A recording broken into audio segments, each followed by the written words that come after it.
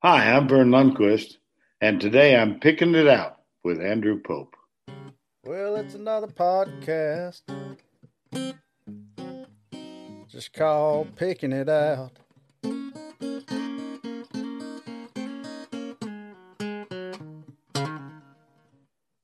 It's another podcast, y'all, just called Picking It Out.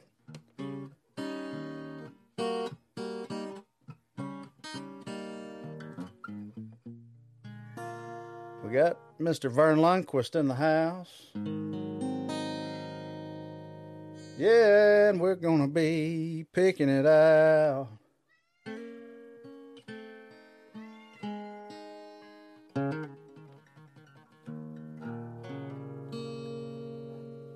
And the guitar's out of tune a little bit. Well, hey, y'all. And Gracie, my cat, is apparently going to be present with us again. So my name is Andrew Pope, and appreciate y'all tuning in to Picking It Out again. You know, we ain't going to hem haul around today. We got a true legend in just sports broadcasting, television. I mean, just really, really honored to have this guy on. What a career he's had. Lifetime Achievement Emmy Award in 2016. Not many people pull that one. And really, really honored to have Mr. Vern Lundquist with us. How you doing, man? Andrew, I'm doing fine. Doing very well for a Sunday morning. That's the beginning of a new week. You know? And some of us of a certain age have become increasingly grateful when, when, when we wake up in the morning. Yeah. You know, I've known for a long time. I've always heard your voice, you know, whether it be the Masters tournaments or football. And I've known, you know, the over the years, you're a sentimental guy, and I am too. And I had a feeling that you're just who you are, and that's why I wanted to really talk to you because, you know, we've had a lot of folks on here. Some I've kind of known through the music business. Some I didn't know at all. I was, you know, hooked up with them from another mutual friend. But I'm really honored that you wanted to come on and have a chat. Well, it's my privilege to be here, and I'm I'm an open book, as they say. So you can take this any direction you like. Well, the first thing I want to say is, what about LSU last night, man? Oh, brother. Well, God. uh, you know, Lane Kiffin is his own kind of human being. Uh, Take that for whatever it's worth. And so, and, and so many of us who were involved in SEC football, and as I was for 17 years, uh, we're not, we're not, I wasn't, we were at a music event last night, so I didn't get to see any of the last night's games, except the last quarter of Washington, California. And my wife said, "Can we go to bed now?" But I'm addicted to college football, and so I didn't get to. Well, of course, LSU Ole Miss was our game. That was Brad and Gary and the guys I've worked with. Mm-hmm. Gary particularly for 11 years. But the production cast is the same. The producer Craig Silver, the director Steve Milton. Those are old dear friends of mine. Craig and I go back to 1983 when we worked together for the first time. So I did watch the start of LSU Ole Miss, but Texas and Oklahoma State were on a contrasting network, and we're in Austin right now. We live full time in Steamboat Springs, Colorado, but we came down here we got a small condo in downtown Austin. And my wife went to UT, and Austin is my hometown. It's where I got my first job. And so we have an allegiance to the University of Texas. If any place, I went to a small private liberal arts college, Texas Lutheran, and so my major college allegiance would go to UT, I think. So I saw Brad and Gary come on the air, and I knew that the telecast was in good hands, and so then we watched Texas, and then we had to miss because we went to a concert last night, and so we had to miss the end. And I was shocked when they got out of the music event to read that Texas had given up 17 fourth quarter points and lost. And Andrew, that is the nature of college football, Sure. And it's part of what makes it so attractive to so many people. Anyway. I think so too. I think you're exactly right. And, you talked about talking about Austin. I didn't really know till recently that you kind of started as a DJ. Yes, I did. As a matter of fact, my first full-time job in radio television was in radio. I was hired in Austin. I hate to tell you how many years ago, but it's it's an open book. I was hired here the summer of 1963, and I was hired as a summer replacement FM disc jockey. That was my summer job. And part of my background is that I grew up in the Lutheran minister's home, and I graduated with a degree in '62 with a major in history, sociology. I'm sorry, been that long I can't remember what I majored in. A major in sociology and a minor in history, and I had no earthly idea of what I wanted to do in my life, and so I was comfortable in a Lutheran minister's home, and I thought, well, till I figure this out, I think I'll. So I went to theological school. I went to Lutheran seminary for 1 full year in Rock Island, Illinois. But I realized 6 weeks that I didn't have the commitment. It requires a special kind of person, and I wasn't it. So I knew that I was not going to, but I've committed to finishing 1 full year, and I did. I've got 6 hours of Greek in my background. It hadn't been particularly helpful in my chosen craft. But so I started looking for a summer job, and Austin was my hometown. So I moved back here and was living with my mom and dad. So the price was right. And I was 23 and single. And while I was there that summer, KTBC in Austin was a radio television station owned by former President Lyndon Johnson and his wife, Lady Bird. Mm. And I was hired by a fellow, there's a local legend here. He just passed away about 4 years ago. His name was Cactus Pryor, Richard Cactus Pryor. And he gave me the job as a summer replacement disc jockey, playing music to make out by on FM radio, which was no big deal back then. FM was not, And so the sports director's job opened up, and I was not a good athlete, but I learned that at an early age. And I learned that I could talk about it and write about it instead of do it. Uh-huh. That's a painful lesson for a lot of young boys. I know that. And it was for me when I realized I didn't have any athletic talent. So you find different directions to express yourself. And anyway, I'd always been intrigued subliminally by a sports broadcasting job. And the August of that year, the sports job opened up. The guy who'd had it for 10 years moved to Houston.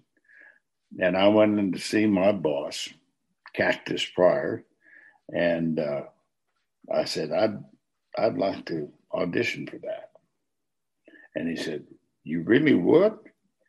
I said, yeah, I'm curious about it. So there was no videotape, of course, my God. And I did it was a live audition, of course. Yeah. Program director and the news director were sitting in the viewing area, one floor up, looking down in the studio. And they came down and Cactus said, it wasn't bad. I'm not ready to put you on there Monday through Friday, but I'll cut a deal with you.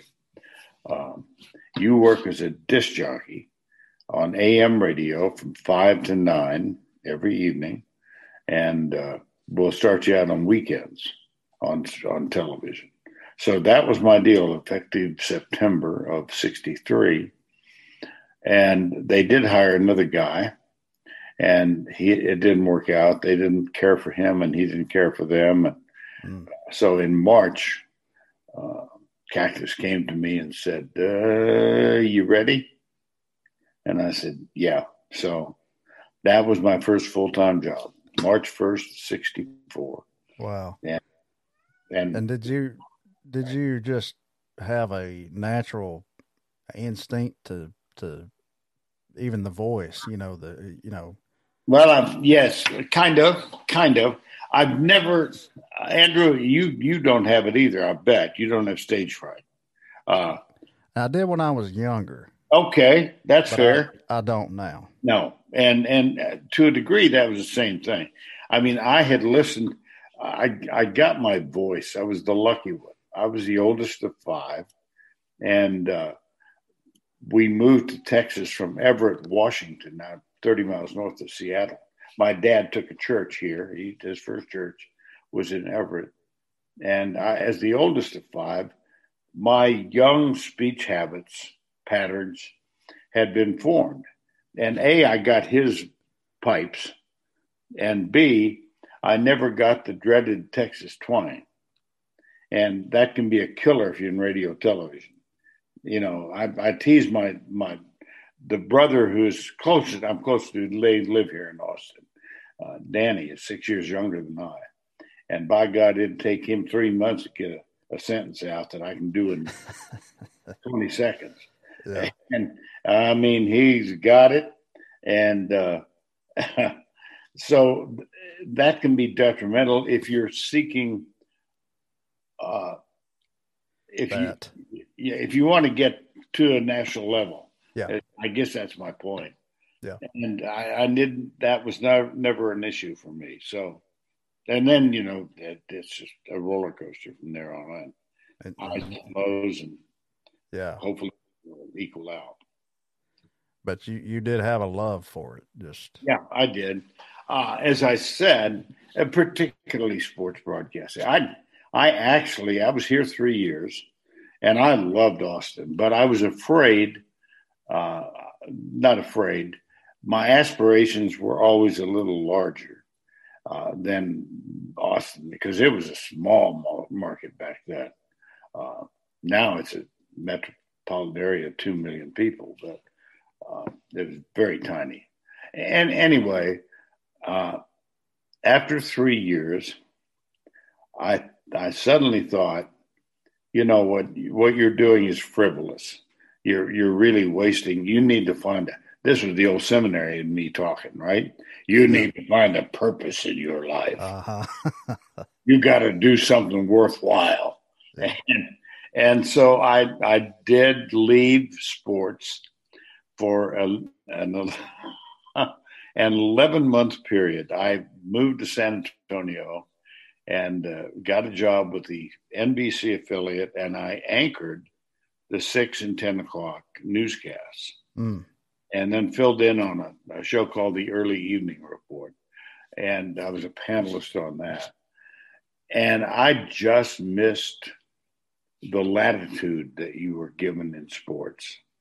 And so I knew I was not destined for a news career. And I auditioned for a job in Dallas in sports. And on the third try, I won the audition. First time I lost it, another fellow named Dave Lane and he was in Temple, Texas, about 60 miles north of Austin. And I was in San Antonio. And this is WFAA in Dallas, was still one of the great local television stations in America.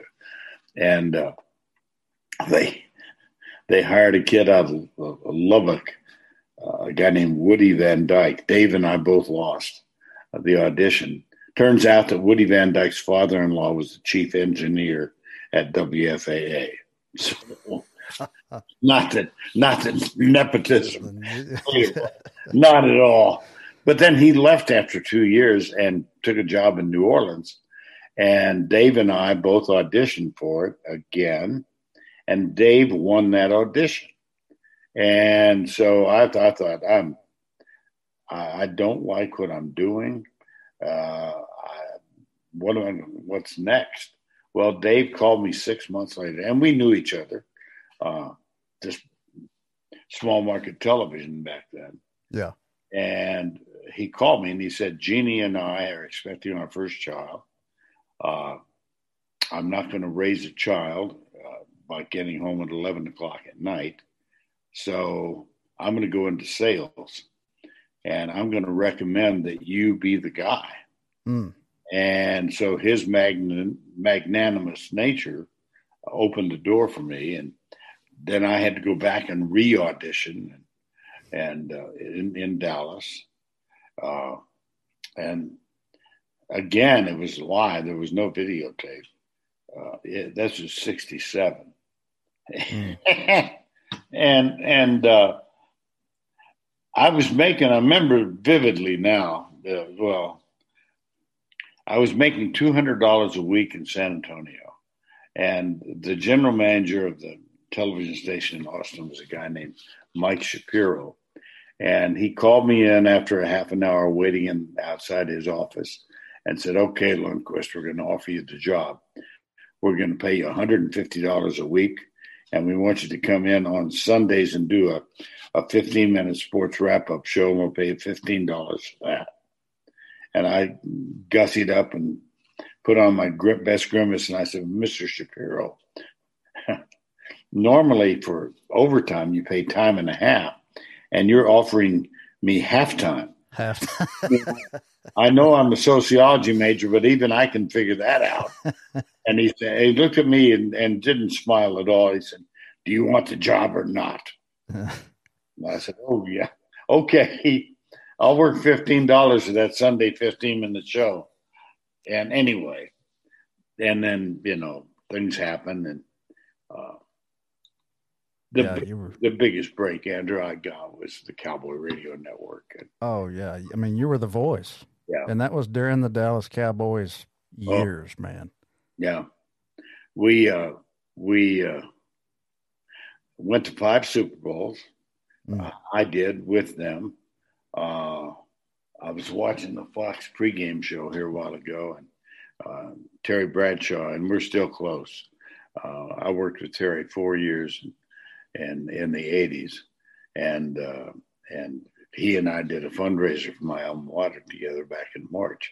Anyway, that was some kind of a carnival ride working with Terry. Oh, boy. Just, you better fasten your seatbelt very tight, snug and tight and low across your lap. You will encounter turbulence. Yeah. I met him one time, and couldn't have been nicer. I think we talked about Mel Tillis. That's about all we talked about. Did he sing? No, he didn't sing. I met him when he doing his one-man show thing. Oh, okay.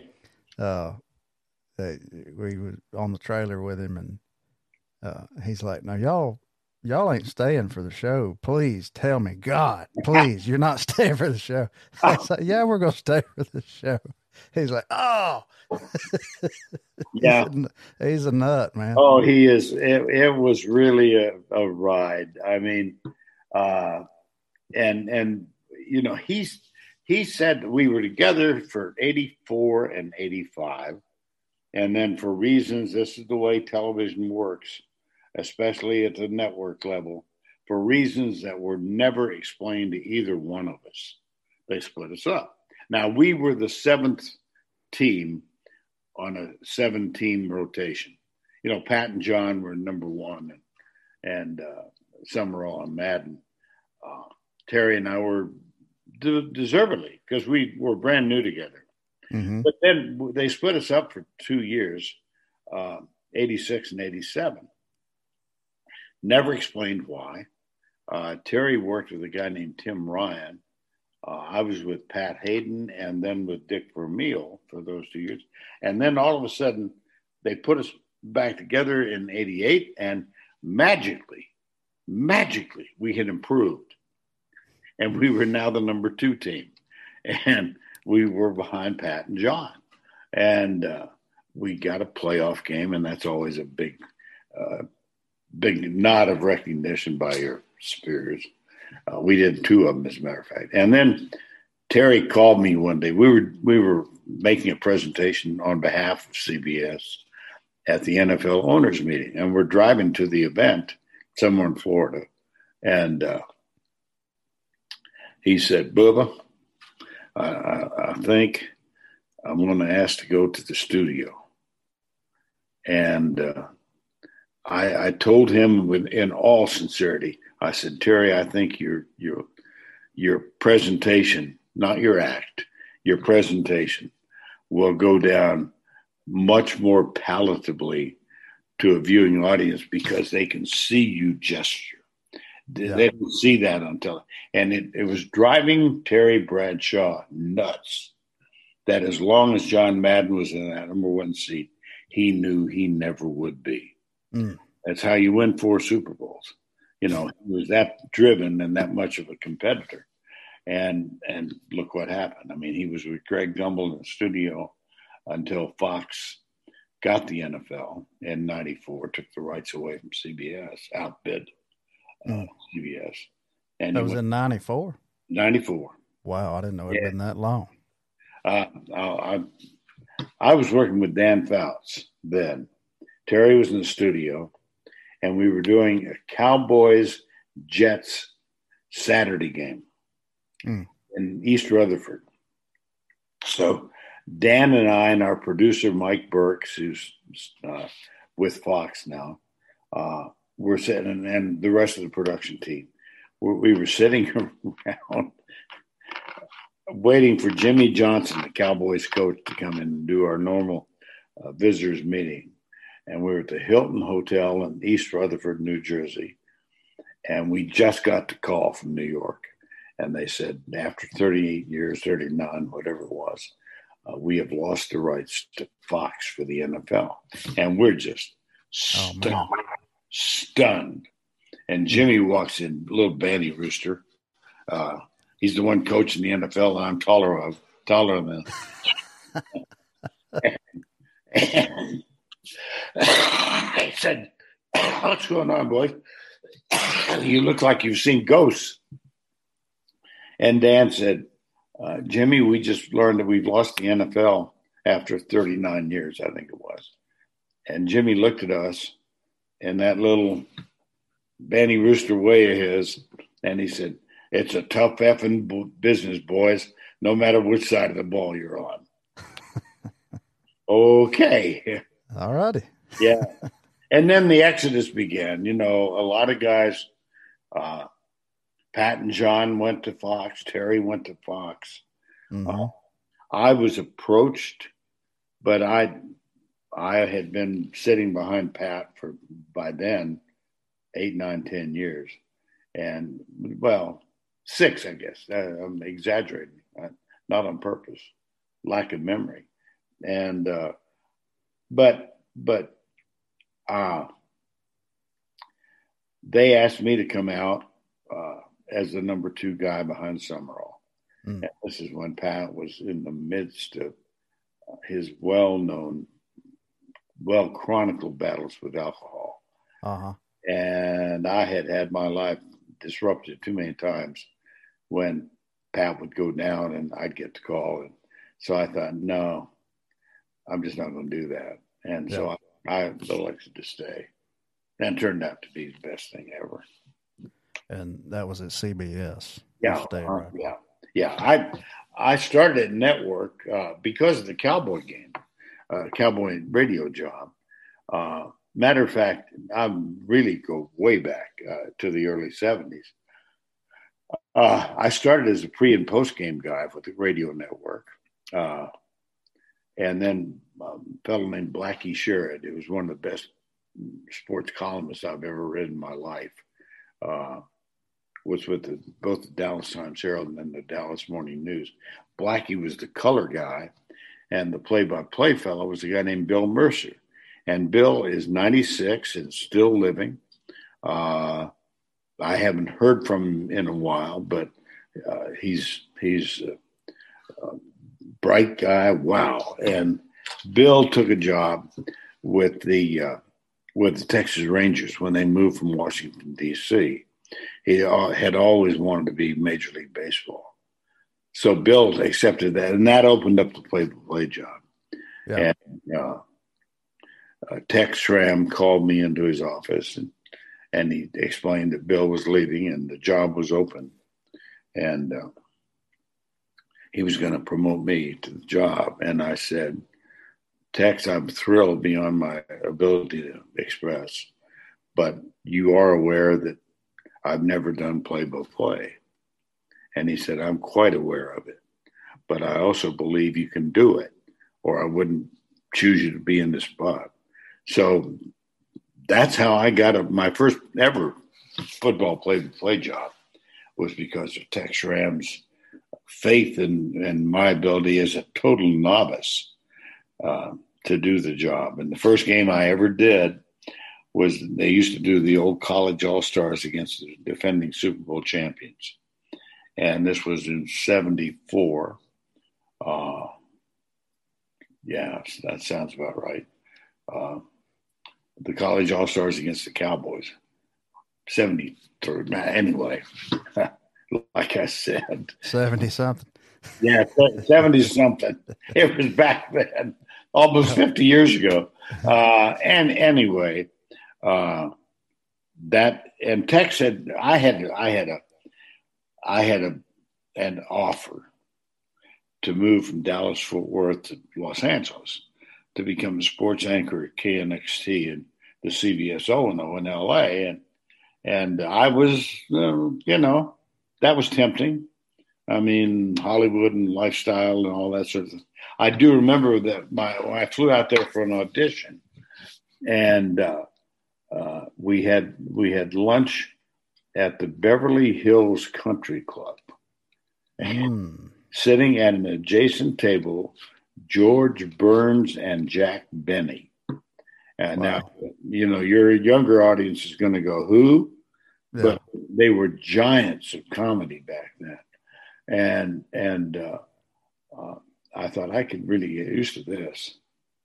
And so I verbally accepted the offer and doubled the salary. And I flew back from LA and hopped on one Braniff Airlines. And you got to be an ancient old coot to remember Braniff.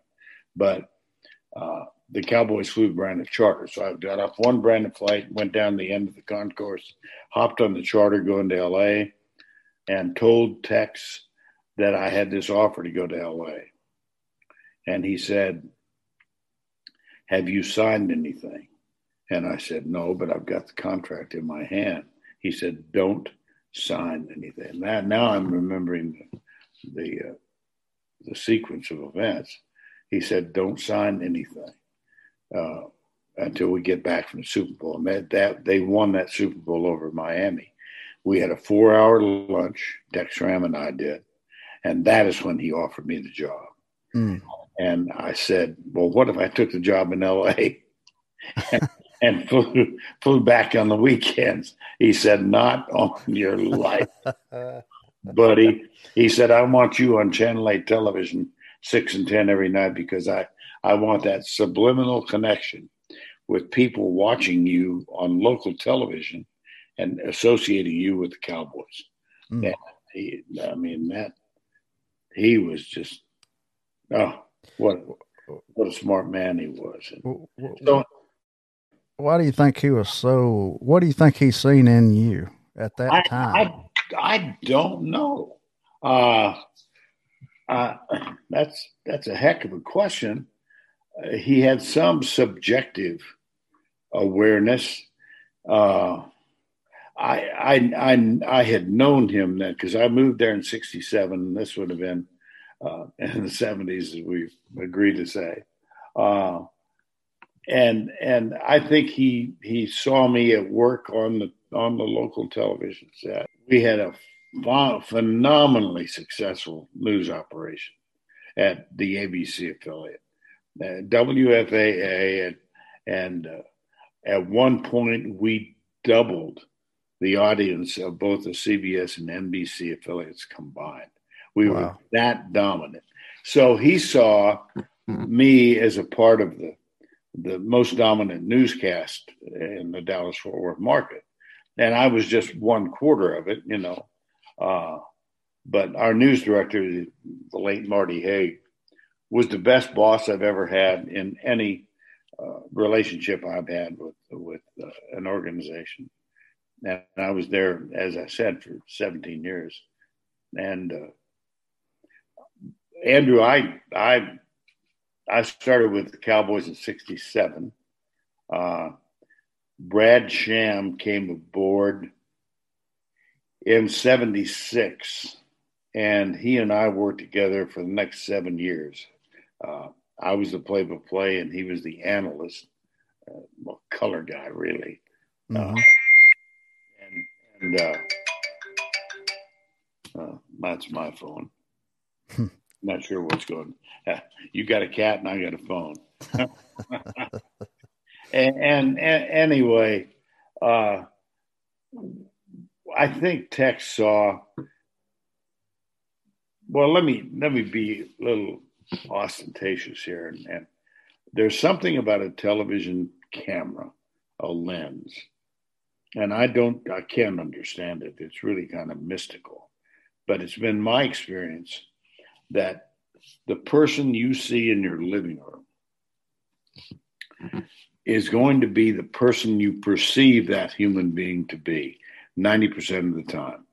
There's something that happens between the lens and your television set that grabs the essence. And this is kind of woo-woo, and I don't think there's any way to prove it.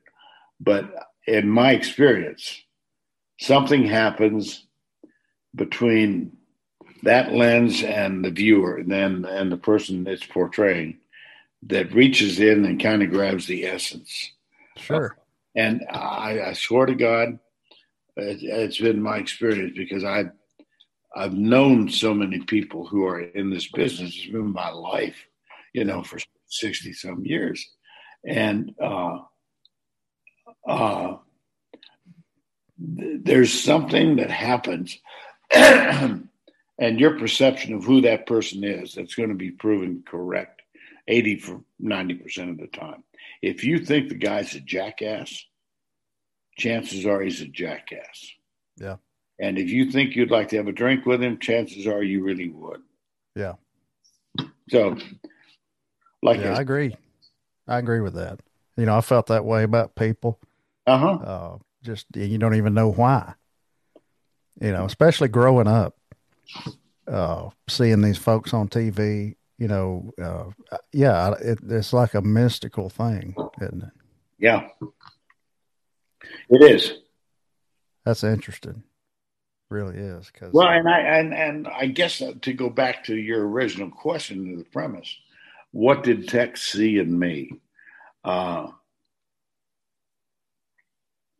think he saw a person he thought had credibility, that had, and this is so self-aggrandizing, I don't mean to be that way, but I think he saw a person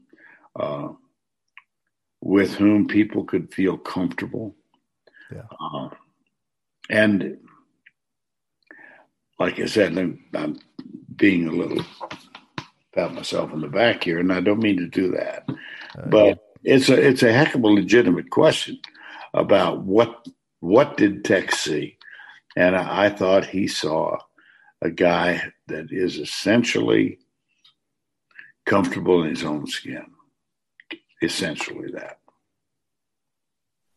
Well, you were there for a long time. Oh, long time. Yeah. Well, think about, I mentioned Brad a while ago.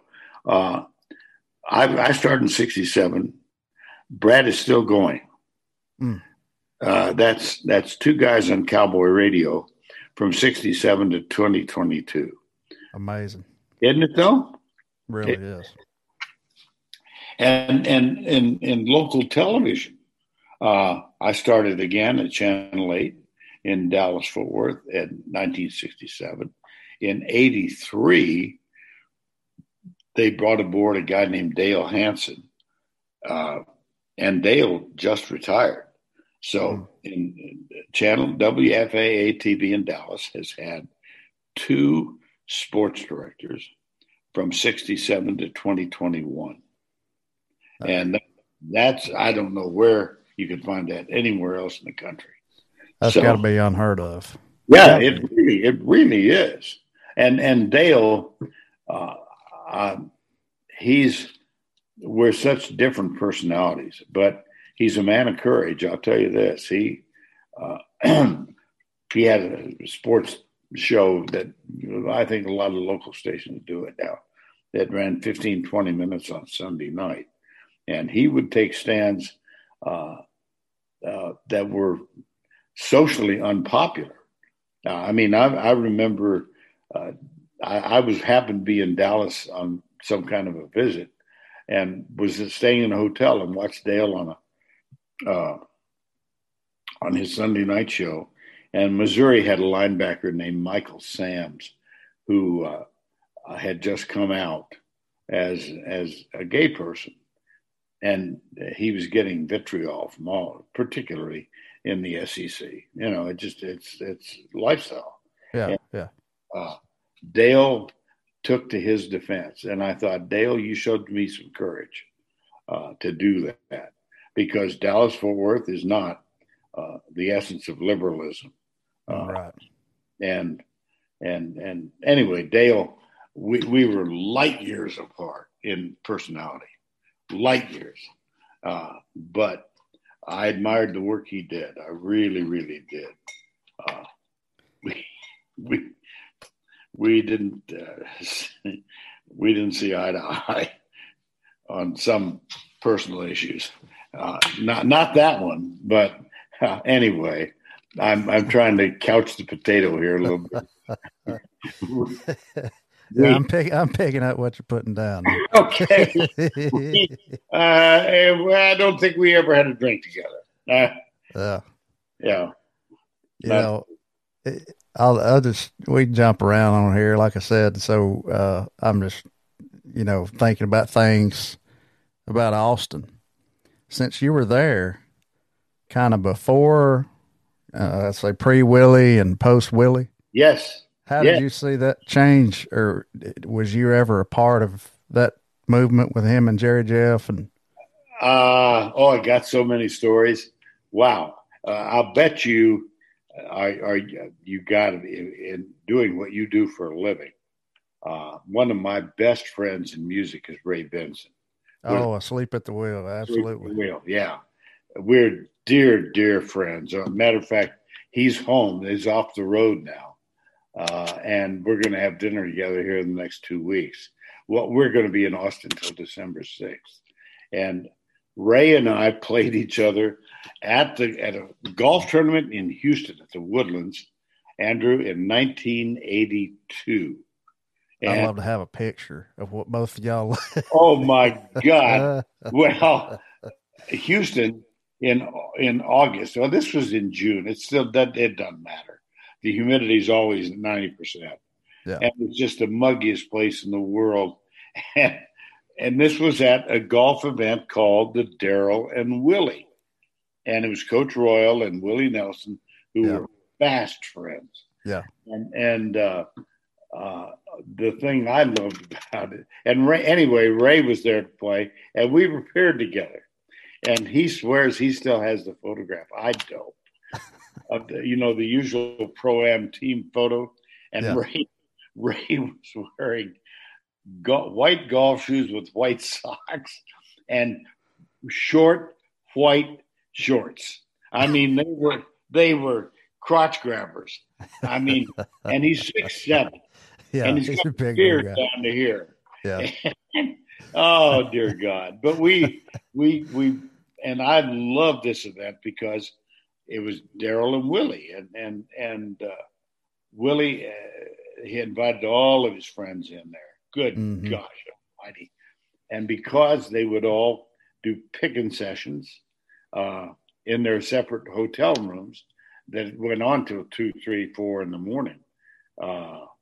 I saw your son, the Gillies beer can. Mickey Gilly played there. Anyway, because of those sessions, and you'd hear all the, oh my gosh, great songwriters as well as singers. Yeah. They didn't start the golf tournament until 1 o'clock in the afternoon. Have you ever heard of a charity golf tournament you always got to tee off at 8? Yeah. And so you drag yourself to the first tee and think, where am I? Not this one. Oh, gosh. And that lasted for about 4 years. And we just treasured that. And Coach Royal is one of my two heroes. Having gotten my start in Austin, it was when he was head coach at the University of Texas. And we were the only station here that at that time. LBJ and Lady Bird owned the station, and nobody ever got a competitive license from the FCC when he was in charge. And Daryl did his weekly coaches show with a guy who had hired me for the job, and I got to know Coach because this was Texas was the only show in town. And we just grew close together. I got to work with him one year at ABC. And matter of fact, we watched the first part of the Oklahoma State Texas game yesterday. I was telling Nancy, my wife, I did one game at Oklahoma State, and that was in 1980 with Coach Royal as my sidekick. Oh, wow. Yeah. And I got to work with him for 1 year, and I just loved the guy. Having covered him and then become friends with him, he did. We were doing a game somewhere on a Saturday, and we were flying back. Gosh, I know where it was. Another garden spot, Manhattan, Kansas, which is about as far removed from the larger Manhattan as you can get. Yeah. To say the least. And the Cowboys had a Monday night game. And so Daryl and I are flying back to Dallas-Fort Worth, and then he's going that's where we were living, and we were going to switch. He was going to switch planes and fly home to Austin. And he lived here in Austin on the Onion Creek Country Club. And he said, I know you got a Monday night game. What are you guys doing tomorrow? And I said, we got no plans at all. He said, good. Then you're gonna get on an airplane in the morning, and you're gonna fly to Austin. Edith and I are gonna pick you up, and you're gonna come spend Saturday and Sunday night with us, and Sunday afternoon we're gonna go out and play Willie's golf course. And Willie it was on the Pedernales River, about 40 miles from downtown Austin. And we went out there and good gosh almighty, what a great weekend. We went to a place with the ironic name of Mona's Yacht Club. It was this dive on the Pedernales River, and Daryl and Edith, his wife, who's still living, and Nancy and I went in there, And there's a songwriter, he's long gone now, but a guy named Floyd Tillman. Mm-hmm.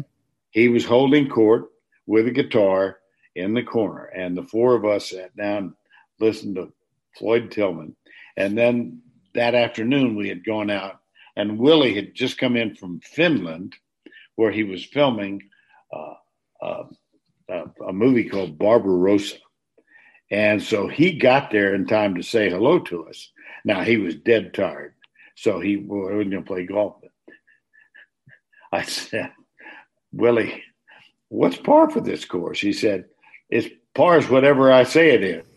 He said, yesterday I shot 45. I was one under par for the. Oh, dear God. Willie just makes up his own rules as he goes. Oh, yeah. Oh, for sure. For sure. In every aspect of life and business and you name it. I mean, he's one of a kind. Andrew, we're right downtown Austin. Matter of fact, I'm looking out west right now we're in a high-rise condo, and we're not 2 blocks away from where they tape or do live Austin City Limits. Yeah. Right on Willie Nelson Boulevard. Yeah. Which is otherwise known as 2nd Street. Yeah. Did you ever come across Guy Clark or Townes Van Zandt or Blaze Foley? Any of those guys? No, I know the names, but I didn't. I'm trying to remember some of those guys who played at the Darrell and Willie. There's no telling. Yeah, no, you're right. You're right. The guy that wrote Delta Dawn, Alex Harvey.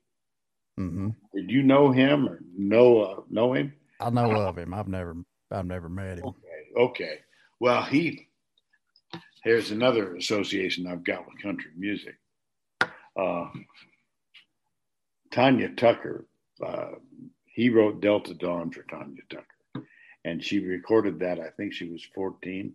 Yeah, 13 or 14. Yeah. Uh-huh. And she came to Steamboat a couple times and played, and I got to know her pretty well, and she is a vivid description of a wild child. Yes. Holy cow. And then one year when I was still doing all of our golf instead of doing just the Masters, we were doing the Pebble Beach, and she and Glenn Campbell had just broken up. Mm. And that was torturous. And we sat in the lobby at the bar of the Pebble Beach Club or whatever it's called. And Glenn Campbell got into his cups and was going on. And I thought Nancy and I were going to take him to bed, and put him to bed, because he was just moaning and groaning about Tanya and how she'd done him wrong. And, yeah, that was kind of a big Woo! story back then. And of course, that don't help things, because these are people, man. It's you bet. That makes it worse. But when you're in the spotlight, you don't have any privacy whatsoever. Right. But you kind of sign up for that, I guess. Yeah, absolutely. Absolutely. I seen a clip one day. I think it's when you was on ABC interviewing Bear Bryant on the sideline. Yeah. He said, we're playing like we're afraid we're going to hurt somebody. And you're like, thank you, Coach. You got a great memory. Yeah, that was in 81. And I was still at ABC. I had not yet gotten the dreaded call of we're going to move in a different direction, but it was coming. And that was the 81 Iron Bowl. And Bear was going after his 312th victory in that game. And this was when the Amos Alonzo Stagg, one of the legendary coaches in the early 20th century, he had the record. And two memories come out. They signed me to sidelines, and they wanted somebody. Steve Davis, who was another former partner of mine, Steve was an OU quarterback. We lost him tragically in a private jet crash about 7 years ago. But they had Steve on, but he was not. He was an All-American quarterback at OU, but he wasn't an accomplished radio television guy at the time. So Chuck Howard, the executive producer at ABC, called me and said, we want you to go and do the interview with Coach Bryant if he wins. And Keith Jackson and Frank Broyles were upstairs, and I was the sideline guy. And two things about that. First of all, that they were trailing Pat Dye and Auburn at the half, and Bear came out. And that picture that you're talking about, some Birmingham News Herald guy, photographer, took the picture and then sent it to me. And I got cheeky, and I thought, well, I'll send this to Coach Bryant's office to his sports information director. And by golly, he got it and signed it and returned it to me. And I treasure that photo. So at halftime, he's coming out and they're training. And the photo is of me talking to Coach, telling him, Coach, we need to stop and do this halftime interview. And he said, son, they're about to kick off. I can't get as low as he did. Yeah. And I said, Coach, trust me on this. They're not going to kick off until we do this interview. Well, all right, be quick about it. So that's the photograph. And then by rehearsal, they had me go under the north stands at Legion Field in Birmingham. And by now, as the sun had set, it was getting dark. And with 2 minutes to go in the game, Alabama had come back, and then they're not comfortably in the lead. So I head down there with security and to get me stationed, and the camera guys with me, and now it's almost total darkness. And Chuck Howard, who was producing the game, said, Bernie, you there? And I said, yes. He said, is your camera guy there? And I said, yes, he is. And he said, well, I can't see you. I said, well, there's no light guy here. And he said, what? I said, there is no lighting technician here to light this. And he said, oh, my God, he's stronger than that. And meanwhile, I can now hear the clumping of feet as Bryant and his security is coming through, and they're approaching. And Chuck said, is Coach Bryant there yet? I said, he's on the way. I can vaguely make out his. And he said, where's the GD lighting technician? I said, Chuck, I don't know. He's not here. And he got very vivid in his language. And it was just going to my headset. Mm-hmm. But something about we pay $19 million a year for this effing thing. And we can't get an effing technician there to light the effing scene. And now Coach Bryant walked up and he said, you ready? So I've got videotape of it. The entire post-game interview took place in complete darkness. Oh, man. What a nightmare. Yeah. Was that the first time you had come across Coach Bryant or met him? I believe it was, yes. I believe I'm quite certain it was. And then he died. They made it to the Liberty Bowl, and he died the next year. Yeah. But I mean, he was a legend. I mean, and now Saban is, encroaching. Yeah, it's unbelievable. Isn't it though? I mean, Bear Bryant, to an Alabama fan, when I was growing up, could never be matched. That was always going to be the legacy, no matter what. Yeah.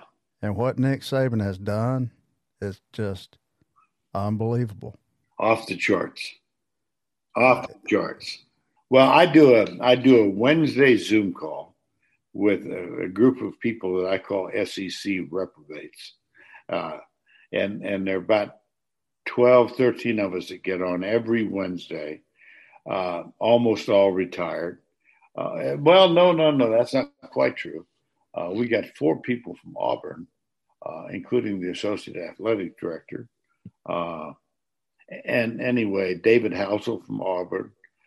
Eli Gold is part of it. Love Eli. Me too. We're dear friends. How is he? He's still struggling. He's what I heard. Yeah, he's got some health problems. I check on him every week, not in touch with him, but through others who are closer to him than I am. But I'll tell you a quick Eli story.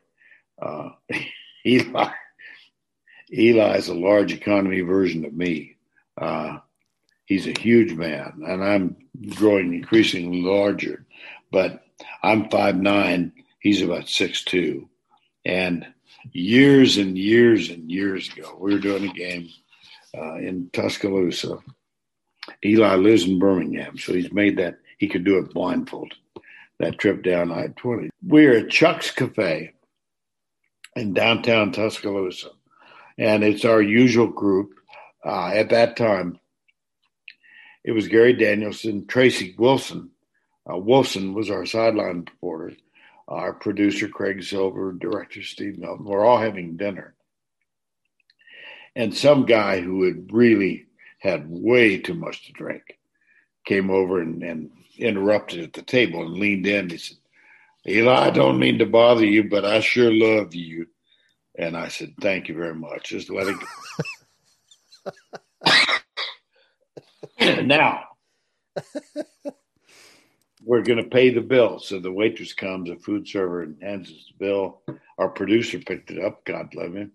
And the guy comes back. He said, Eli, I just really think you're wonderful. I said, thank you. No, appreciate it. Let it go. Now we're going out, and the manager of Chuck's asked the group to pose, and he's got a wall of folks that are recognizable. And he wanted to add our portrait. So we're posing for the picture. And a guy comes in, he tugs at my coat, and he said, Eli. And I said, look, pal, I am not Eli. And he looked at me and he said, well, you should be. So Eli's got a great sense of humor, and he is a large man. And he sent this. I've got 2 T-shirts in our home in Steamboat Springs of this quadruple X, and it's got check the box, Eli Vern, photographs of each of us, and then you got to check which one is Vern, which one is Eli, and because I can see a vague resemblance. Yeah. So yeah, I've never really thought about that, but y'all do have a similar look. It's not identical, but it's similar. No, similar is a good word. If you really have too much to drink, especially. Yeah. Well, he should be. That's great. Yeah. I hope you told him about that. Oh, yeah, of course. Of course. Oh, man. You did the Olympics, even, for God's sakes. Tanya Harding and all that crazy press stuff going on with them. That was probably crazy. I did. Well, there's a little background, not only on that one. We did 3. And again, we were at Pebble Beach. John Madden was hosting John was too big for a seminar. This was a symposium. Well, give me a break. But symposium. he had the clout to do it. And it was a 3-day event over a long weekend, obviously. And we stayed at the Pebble Beach Hotel, or the main one, and played golf in the morning. And then in the afternoon, we'd get together for the symposium. And we had a stenographer there, and we'd all lie to each other about, well, how do you spend your Monday? Well, on Monday, I read and write and memorize it. How do you, on Tuesday? And each of us had manufactured excuses for how we spent the week, right? The bullshit was amazing. I can imagine. Oh, brother. You say the word symposium, and yeah, that's you got it. So anyway, while we're there, I get a call from New York, and I guess others in the group did too. But they said we got the rights to the next three Winter Olympic Games. Well, I live in a ski resort full time, and I thought, great, Billy Kidd, who's a legendary skier in North America, was our director of skiing. He's just retired. And so I knew Billy, and I thought he was our on the air guy. Naturally, given where I live, I'll do the Alpine events. And then he called and said, we got the assignments for the Olympics. You're doing figure skating. And I went orbital. And I thought, oh, dear God. And Nancy saw me go orbital. I was descending under a parachute in the ocean. And she said, calm down. You love music of all kinds. And you love athleticism. She said, you're going to be just fine. And I worked with Scott Hamilton, who remains a dear friend of mine. And we did three. We did Albertville, France in 92, Tanya and Nancy in 94, and then Nagano, Japan in 98. And the most memorable, obviously, is Tanya and Nancy. It was a cartoon show come to life. And there was a movie called I, Tanya. It came out about, 4 or 5 years ago. And I was asked if I saw it, and I did. Margot Robbie, I think was her name, won an Academy Award for her. And I was asked my reaction. I said, well, knowing the principal, I felt it was overly sympathetic to Tanya Harding. Yes, she had a terrible upbringing, but she was a thug, really, and she hired thugs. She herself was not a thug. That's too strong a word, but her ex-husband certainly was, and he's the guy that hired the three, including this clown named Shane Stant. And they expressed intent of the crowbar across the thigh was to break her leg. Yeah. And Tanya could skate. I mean, she was athletic. She wasn't very graceful, but she finished fourth behind Kerrigan in 92. Christy Yamaguchi won the gold. This little gal from Japan named Midori Ito was second, and Nancy Kerrigan was third. Tanya was fourth. So we knew she had the ability, and she thought she had to get Kerrigan out of the way, and so they attacked Kerrigan on the night of January 6th in Detroit, and then lawsuits ensued back and forth, and she was kicked off the team. She filed. She won her case. She was put back on the team. And this buildup, they were on the cover, 20 magazines, including all the biggies at the time. And when we finally got to Lillehammer, actually it was in Hamar, Norway, about 30 miles south of Lillehammer. It was just this incredible scene. I can imagine. Yeah, and I can vividly remember that Scott and Tracy Wilson, as opposed to Wolfson. Wilson was our third member of our commentary team. She was a wonderful person, a lady from Canada, and had won a bronze medal in her discipline, ice dance. The three of us were sitting in our little broadcast perch when the two women took the ice in the main Northern Lights Hall for the first time. And there were at least 400 accredited writers who could get in, but CBS had exclusive North American rights or United States rights. And so we were the only broadcasters who were involved in the arena.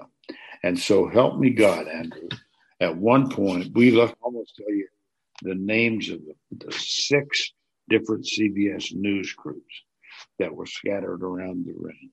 Martha Teichner, John Blackstone, Susan Spencer, Mark Phillips. I'm forgetting one. And then right below us was Connie Chung, who was co-anchoring the evening news with Dan Rather back in New York. And Scott was livid. And he said, somebody has lost sight of the fact that these young men and women have earned the right to compete for a medal. And they're almost sideshows compared to the main event. And he was just beside himself with anger. And then, the Wednesday night event came, and Tanya finished about where Scott thought he would. Kerrigan was leading. Oksana Bayul, this little sprite from Ukraine, was in second. And Tanya was eighth. And then our boss, Neil Pilson, saw us at practice the next morning. He said, "Did you hear about the overnights?" No, we hadn't. What? He said, well, the initial rating was 48.5 rating, which means 48.5% of every television set in the United States was tuned to the event. And the estimated audience was 126 million people. Mm. So hype works. And the numbers were down for Friday night, but that's when Tanya Scott said off camera she's hijacked the Olympics. That's when her bootlace broke. Yeah. The 90s was kind of a different time. Yeah. All the OJ stuff. And yep, you're right. Is I don't know. It's almost like all these kind of news stories. I never, for the life of me, understood why the damn helicopter with the camera was following the Bronco. Yeah, that's right. It was almost like a show. Yeah, you're right. Yeah, it sure was. It sure was. I don't know. The 90s, I feel like pop culture kind of became a thing in the 90s. Well, tabloid television did, didn't it? I think. Absolutely. Inside Edition and Entertainment Tonight and the advent of Bill O'Reilly. I mean, and I know you worked for Turner for a few years, but my God, what Ted Turner did is unbelievable. Yeah. Yeah, I took the money. Yeah. I stayed with CBS rather than go to Fox, and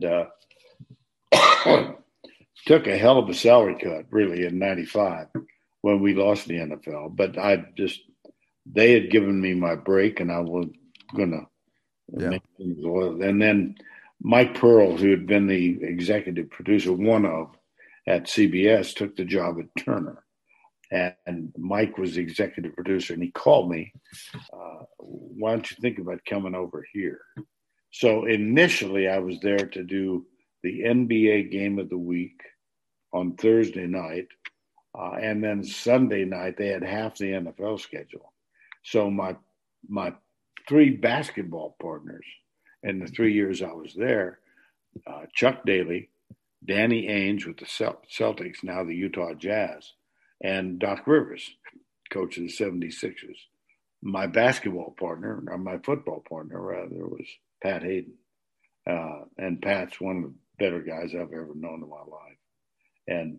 But then CBS reacquired the rights to the NFL, and we're in Nagano, Japan, for the Olympic Games in '98, and we're standing in the broadcast area that we had. And during an ice break, when they bring the Zambonis out, we had a 15-minute break. And my boss, Sean McManus, and his sidekick, Tony Petitti, walked into the booth and said, he looked at me and he said, "Are you ready to come back home?" And after I got down on my knees and kissed his shoes, and thanked him profusely, Yeah. So then I came back in '98 and worked with Randy Cross the first year and Dan Deerdorf in '99. And then I got the fateful call that said, Sean said, we're going to move you to the NFL. I mean, to the SEC. SEC. And that really, at that point, it changed my life. I mean, well, while you were there at Turner, those years that you were there, the short time you was there, do you remember how big pro wrestling got on Turner's networks? I do, yeah. WCW was like insane. Yeah. Did you ever do any of the Cable Ace Award shows or anything like that? No. Okay. No, no, not at all. Now I worked with Ernie Johnson, and consider him a very close friend still.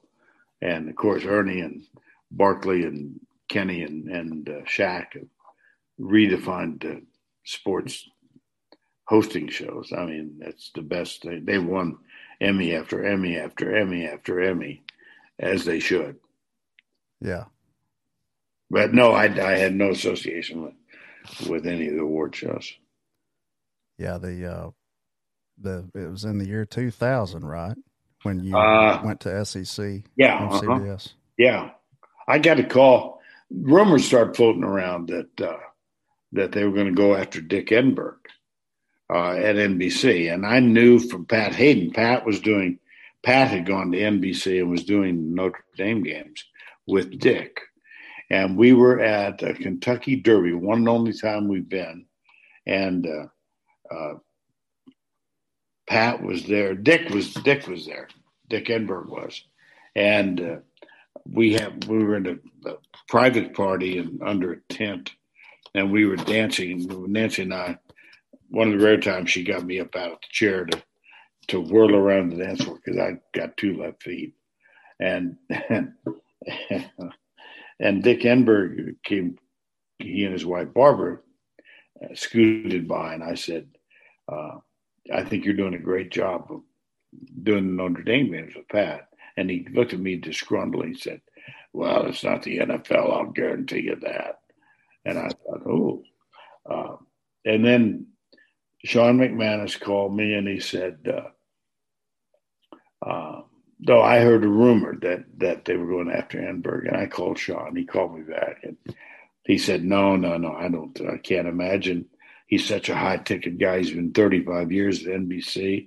And then he paused and said, now, in the unlikely event that we hired Dick Enberg, how would you feel about going to the SEC? And I said the appropriate things, and I hung up the phone. I looked at Nancy, and I said, honey, pack our bags for Tuscaloosa. And sure enough, it happened. And sure enough, it was the greatest assignment of my career. I mean, to be a part of the rise of the dominance of this conference, just extraordinary. And they're, in my view, I've got a jaundiced view of it, but they're so far ahead of every other conference in the country. And I hate that we're going to give it up. No, ESPN just had more money than we did. And so we're walking away in 2023 after next season. And I hate that, but. Yeah, I do too. It's a tradition. Yeah. You know? Yeah. It really is. Yeah. And I like the broadcast from the production truck standpoint. I like the CBS broadcast better than I do ESPN. Oh, I do too. And I just, I'm loyal to our guys, except when Texas is playing Oklahoma State. But I got to tell you, share a story with you. Gary and I are still in touch, and we're good friends. And he called me about 4 years ago. I'd been gone a couple of years. And he said, so how are you spending Saturday afternoons? And I said, well, Gary, Nance and I are now with joined at the hip with millions of other Americans. We wait for that theme music to come on. We wait for the sound guy to pot it down, crack open your mics, and you and Brad come on. Then we put our feet up on the coffee table, fix a nice iced tea, and we start criticizing the hell out of you. My turn. Shut up! Shut up! For God's sake! But you know that's you've got to know, all that criticizing, all the stupid shit on social media, the memes, the Uncle Gary, all this stuff. It's because it's like, they love to hate y'all for some reason. It's not like they hate y'all. It's like this is fun. Like I got to have them in my life so I can, you know what I mean? Like do I ever? And it's the anonymity that drives me nuts.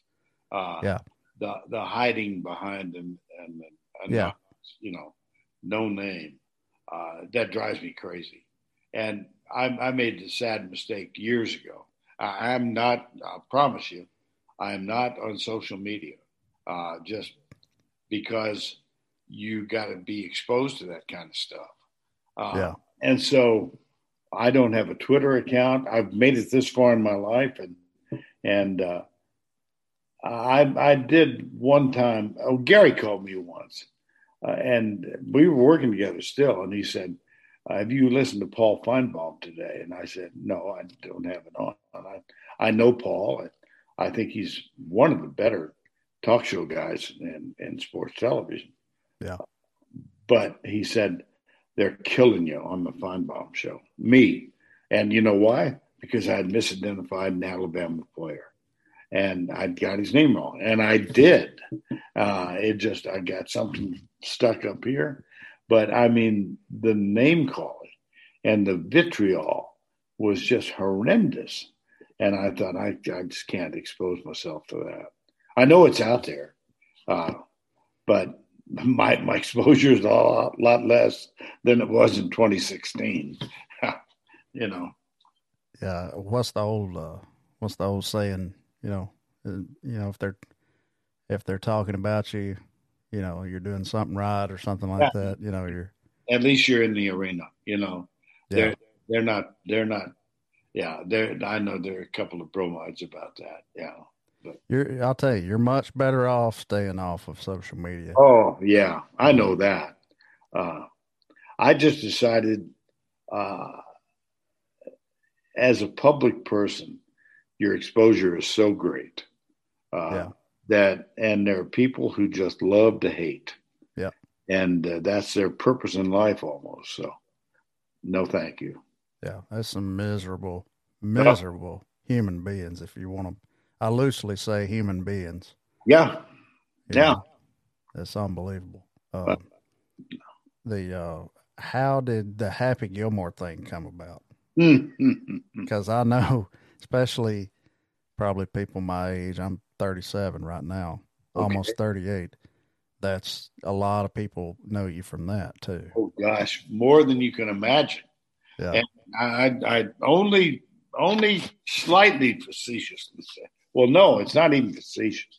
It is the gift that keeps on giving, because it's connected me across 2 and sometimes now 3 generations, because it's so popular with young people. And every generation that comes up, it seems to be passed down. We taped that in 1996 and filmed it in Vancouver, up near Whistler. I got a call from my agent, Bob Rosen, and he said, there's a part in this movie starring Adam Sandler, and I've gotten you you're the guy that they want to use. Well, okay. So I flew to Vancouver on I don't remember now what day of the week. The next morning they picked me up at the hotel and took me to the site. Now where they shot all of the actual golf scenes on the golf course in Whistler. My scenes were shot in Vancouver. They had rented an empty hospital. And in the backyard, they had set up a golf set. The director was a guy named Dennis Dugan, who also played in the movie. He played the PGA chair guy. And Sandler was there, of course. And I showed up at 7 a.m. They had took me to makeup, the whole bit. Mm-hmm. I had hair with my name on it. I thought, well, this is a nice way to live. Holy cow. And then the director said to this really handsome guy that was standing on the fringe of the group, he said, Jack, his name was Jack Giaraputo. He said, let's do an inside joke just for us. And nobody else in the world will know what it's all about. But I want you to go over there to makeup and hair and get a coat and a nice shirt and tie. And you're going to sit next to Vernon in every scene. But you can't say a word because you're not a member of the Screen Actors Guild. So that's Jack, who sits there and just nods. It turns out that Jack Giaraputo was Adam Sandler's roommate at New York University Film School. Oh, wow. That's why he was there. And subsequently, I've seen Jack's name as executive producer of a lot of Adam Sandler's films. But they hired 400 extras, and they set the setup, whatever they call it, golf. It was a takeoff on the Golf Network. And that's where, the line that gets everybody, for whatever reason, when I put my hand over the mic and said, who the hell is Happy Gilmore? Yeah. And Jack just kind of shrugged, and that one gets him every time. And I'm not sure. Now, they did fly us out to Los Angeles for the world premiere of Happy Gilmore. And it was a kick. I mean, Nancy and I walked on a red carpet. We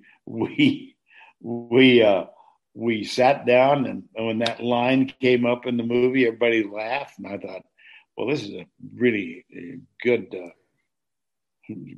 dose of satisfaction to hear your line get laughed like that. One more story about it, and of course it's played once a month on USA Cable. I swear, and it just keeps getting passed out. I was doing a game in Arizona, basketball game with Billy Packer, and we had North Carolina at Arizona, and so North Carolina came in, and Roy Williams was the coach at Carolina, and Lute Olson was at Arizona. And Billy and I and the producer and director were sitting in the practice halfway up because Roy didn't want us down on the sidelines because we could hear him curse out his team. So anyway, after practice, the guys are in post-practice stretching exercise. They're laying on the floor. And this tall kid comes loping up the stands and looks in at our little group, and he said, Mr. Lundquist, the group would like you to come down and say hello to him. And I said, you mean Billy Packer? And he said, no, they've asked for you. I said, what the heck? So I followed him back down, and I'm standing above the prone figure of Tyler Hansborough, 6'10" All-American. And he's got a rope, and he's stretching back. And he looks up at me and he said, okay, now give us the line from Happy Gilmore. And I knew exactly what he wanted. So I did the whole who the hell is Happy? And the whole damn team started laughing. And I told the guys, now, if they did win the national title, I expected a shout out for giving them the motivational speech that propelled them forward. Well, they did win the national title, and the ungrateful bastards never said a word. Not a word. Having you and Bob Barker in there. Oh, yeah. Well, genius. Bob Barker was, and we got to meet him. he was not there when I was, because I was like the last day of shooting, but Adam Sandler was there, and Carl Weathers was there, the caddy, the long the caddy, Chris O'Donnell, who played Shooter McGavin. Yeah. They were all there. I've got it in my home in the office in Steamboat. I've got a photo of Sandler and the caddy and Chris O'Donnell and the whole group. Love to show that one off. Yeah. Oh yeah. That'll live forever, you know. Yeah. Oh, I know. I know. You know, I remember, of course, the 2009, I believe it was, the Alabama-Tennessee game. Oh, my God. I think I was standing on the couch, and the couch popped a couple of times, I remember. And Terrence Cody, big Mount Cody out there. Oh, yeah. Yeah. Oh, man, what a get. Because that was that was going to be the perfect season. That was the first one there since 92 that we were wanting so bad. And it came down to all those field goals. Yeah, and he blocked 2 of them. He blocked 2 of them, but your call at the end was it was perfect. You know, perfect. I vividly remember it, and that one and the Iron Bowl of 2013, of course. Oh God, wait,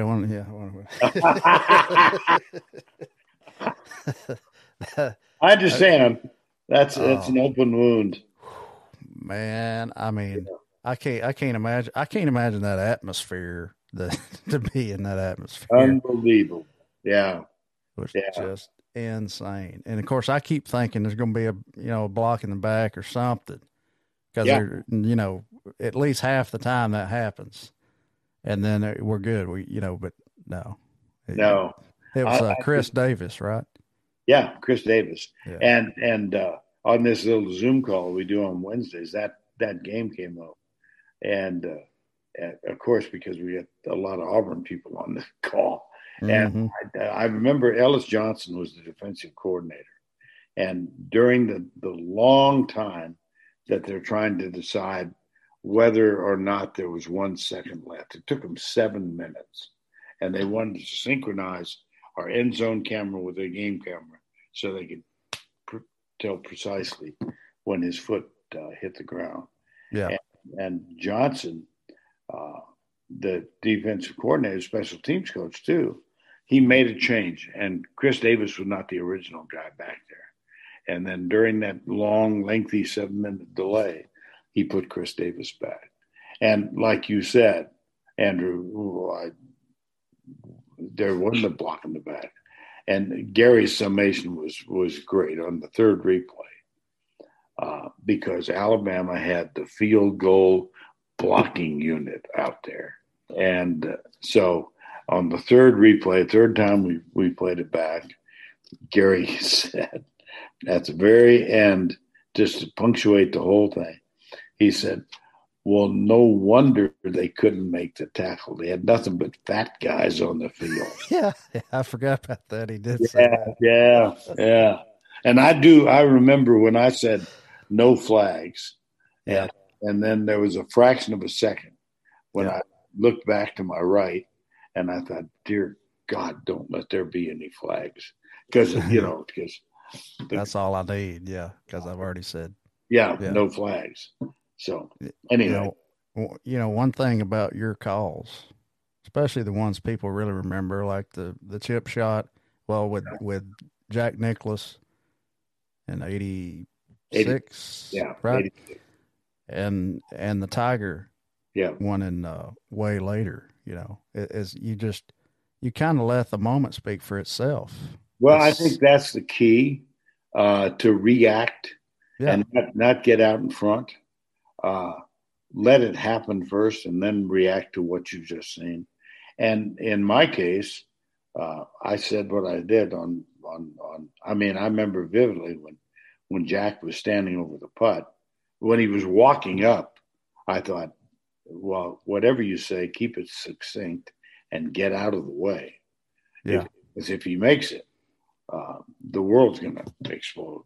Yeah. Same thing with Tiger. when I saw it go in, I said, "In your life, have you ever seen it?" Because I never had, and I think people at home were thinking the same thing.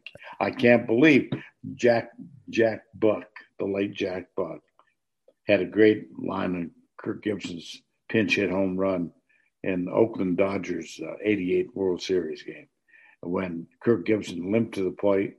Nobody thought he could play, and the ball, he hits a pinch hit 2-run homer over the right field wall.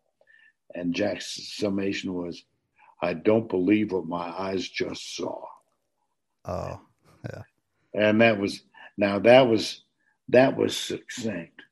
His counterpart doing the game on television was Vin Scully, of whom there has never been an equal in our business, ever. And Scully said in his summation after Gibson rounded home, touch home, went in, Scully hadn't said a word, out for an ovation. Scully still doesn't speak. Gibson's back in. He comes out for the second time. Only his timing was superb. And when the crowd noise begins to subside, Scully says, "In a year of the improbable, the impossible has occurred." You can't beat that. No. And I knew Vin reasonably well. And I saw him one time in LA, and I said, I brought that phrase up. I said, "That's the best." Al Michaels gets all kinds of credit for "Do You Believe in Miracles?" which was a great, great call. But Scully was poetry. And I said, "How in the world did you come up with that?" And he shook his head. He said, "I don't know, but it's pretty good, wasn't it?" Wow. Yeah. You can't get much more perfect than that.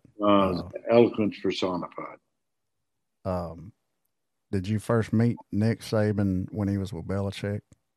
Yes. Yeah. Cleveland Browns. Yeah. When he was defensive coordinator.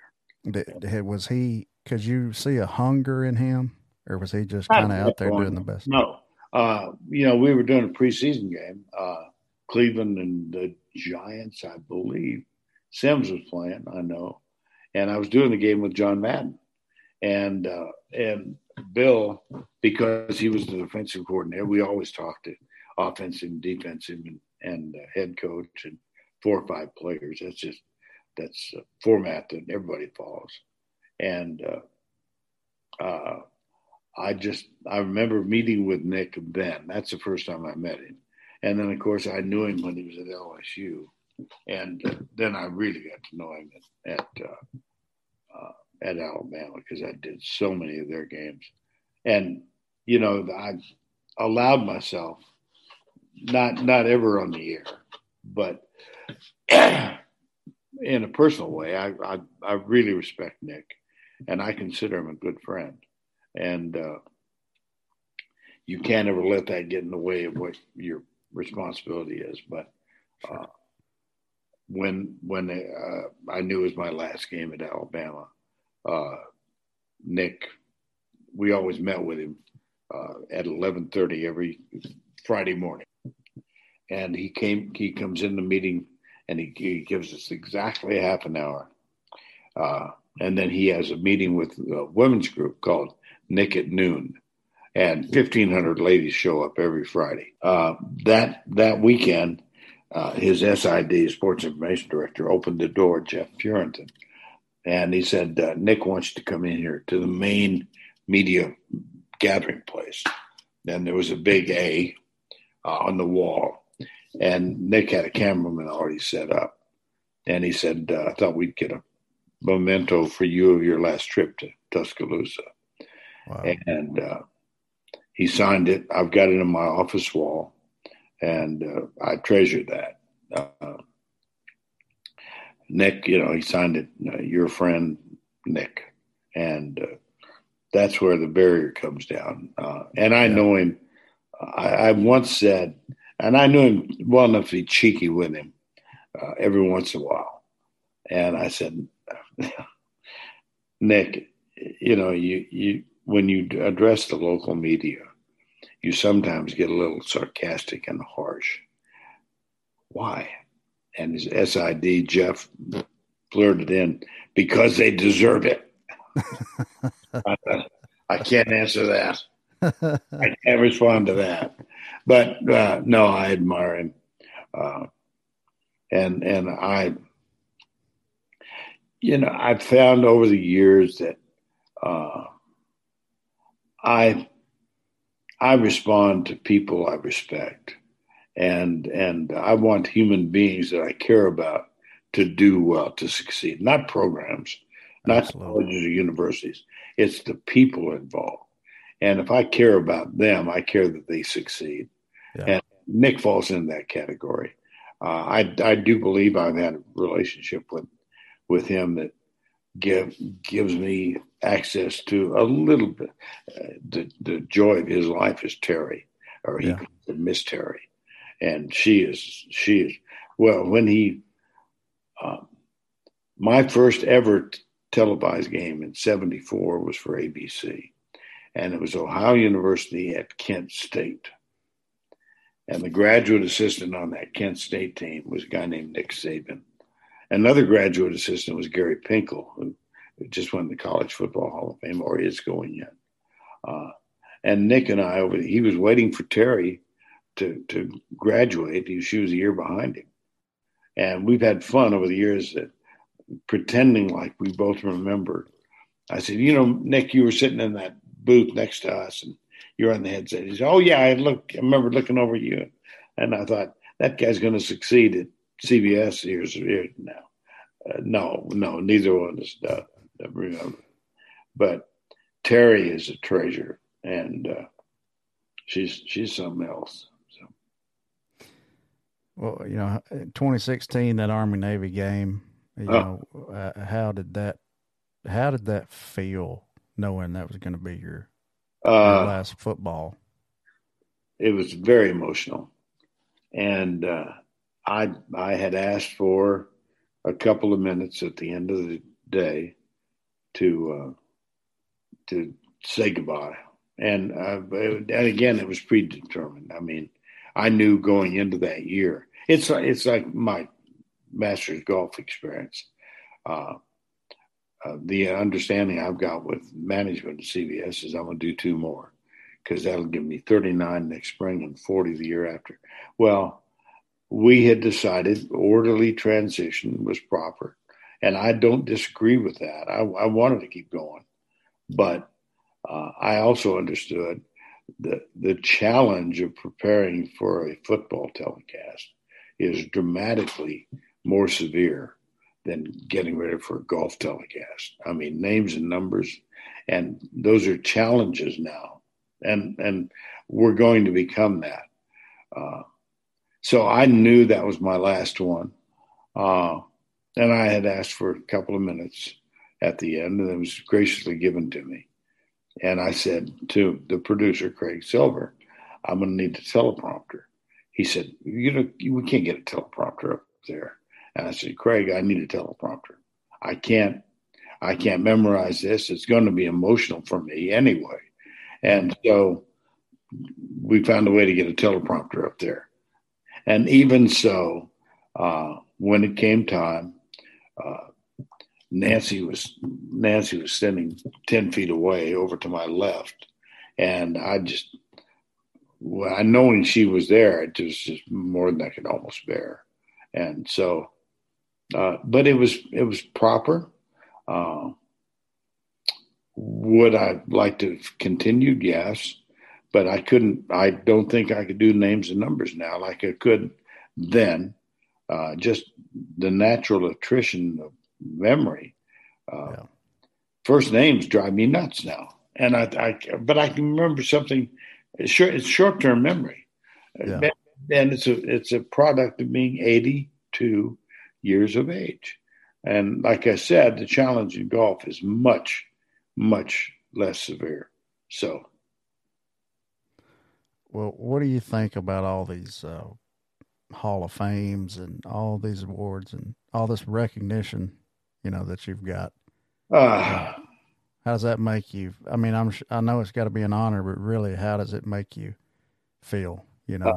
To whatever degree one who does what I do for a living can feel humbled, because there's a certain narcissism involved in what we all do, all of us who have the gall to think that we can get on national television and entertain folks for 3.5 hours or keep them informed and entertained, because that's part of it too.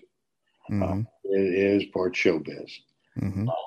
Uh, uh, I can remember years ago in the early, well, mid 80s, let's say, when I was working with Terry, uh, right about that time, I'm thinking to myself, I'm just not going to get there, not to the extent that I've aspired, and quite obviously something gelled, and it did, but I am humbled by it all. All of this, by the way, all the memorabilia, all the awards and plaques and photographs will ultimately go to my alma mater, Texas Lutheran. They are doing me the singular honor of naming a new student athletic center in my name. Well deserved. Yeah, well, thank you. And Mr. Bradshaw ponied up $50,000 as a kickoff, and God love him for that. But that was at the banquet last March when they announced that they were going to do this. Matter of fact, I've got a meeting on the phone tomorrow with the president of the university about what, because we need to raise a lot of money. And guess who they're counting on to help? Well, it's going to be named after you. You get on the phone. I know that's coming. I know it's coming, and that's fine. But it's all that is going to go in display cases at Texas Lutheran, and the other. Nancy and I don't have children, so we can be a little more self-indulgent than a lot of other people, and we're both very involved in a music festival in Austin, Steamboat rather, every summer, and half of it will go there. So anyway, I hope it's a long way off. Me too, man. Yeah. I'm just glad that you seem to be, you and Nancy just seem to be enjoying life at this point. Oh, gosh, yes. Yeah, we are. I can't wait. We're flying to Jacksonville Wednesday.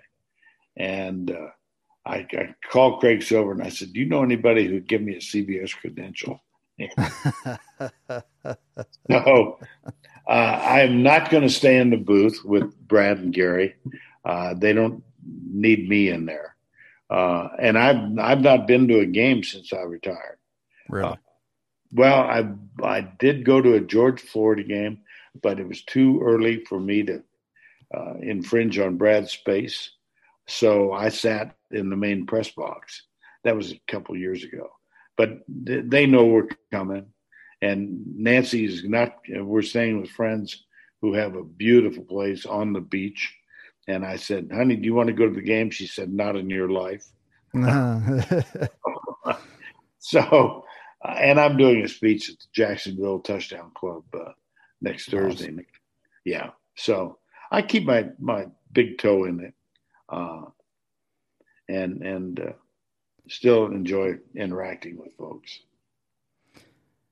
Well, man, just really glad you're doing well.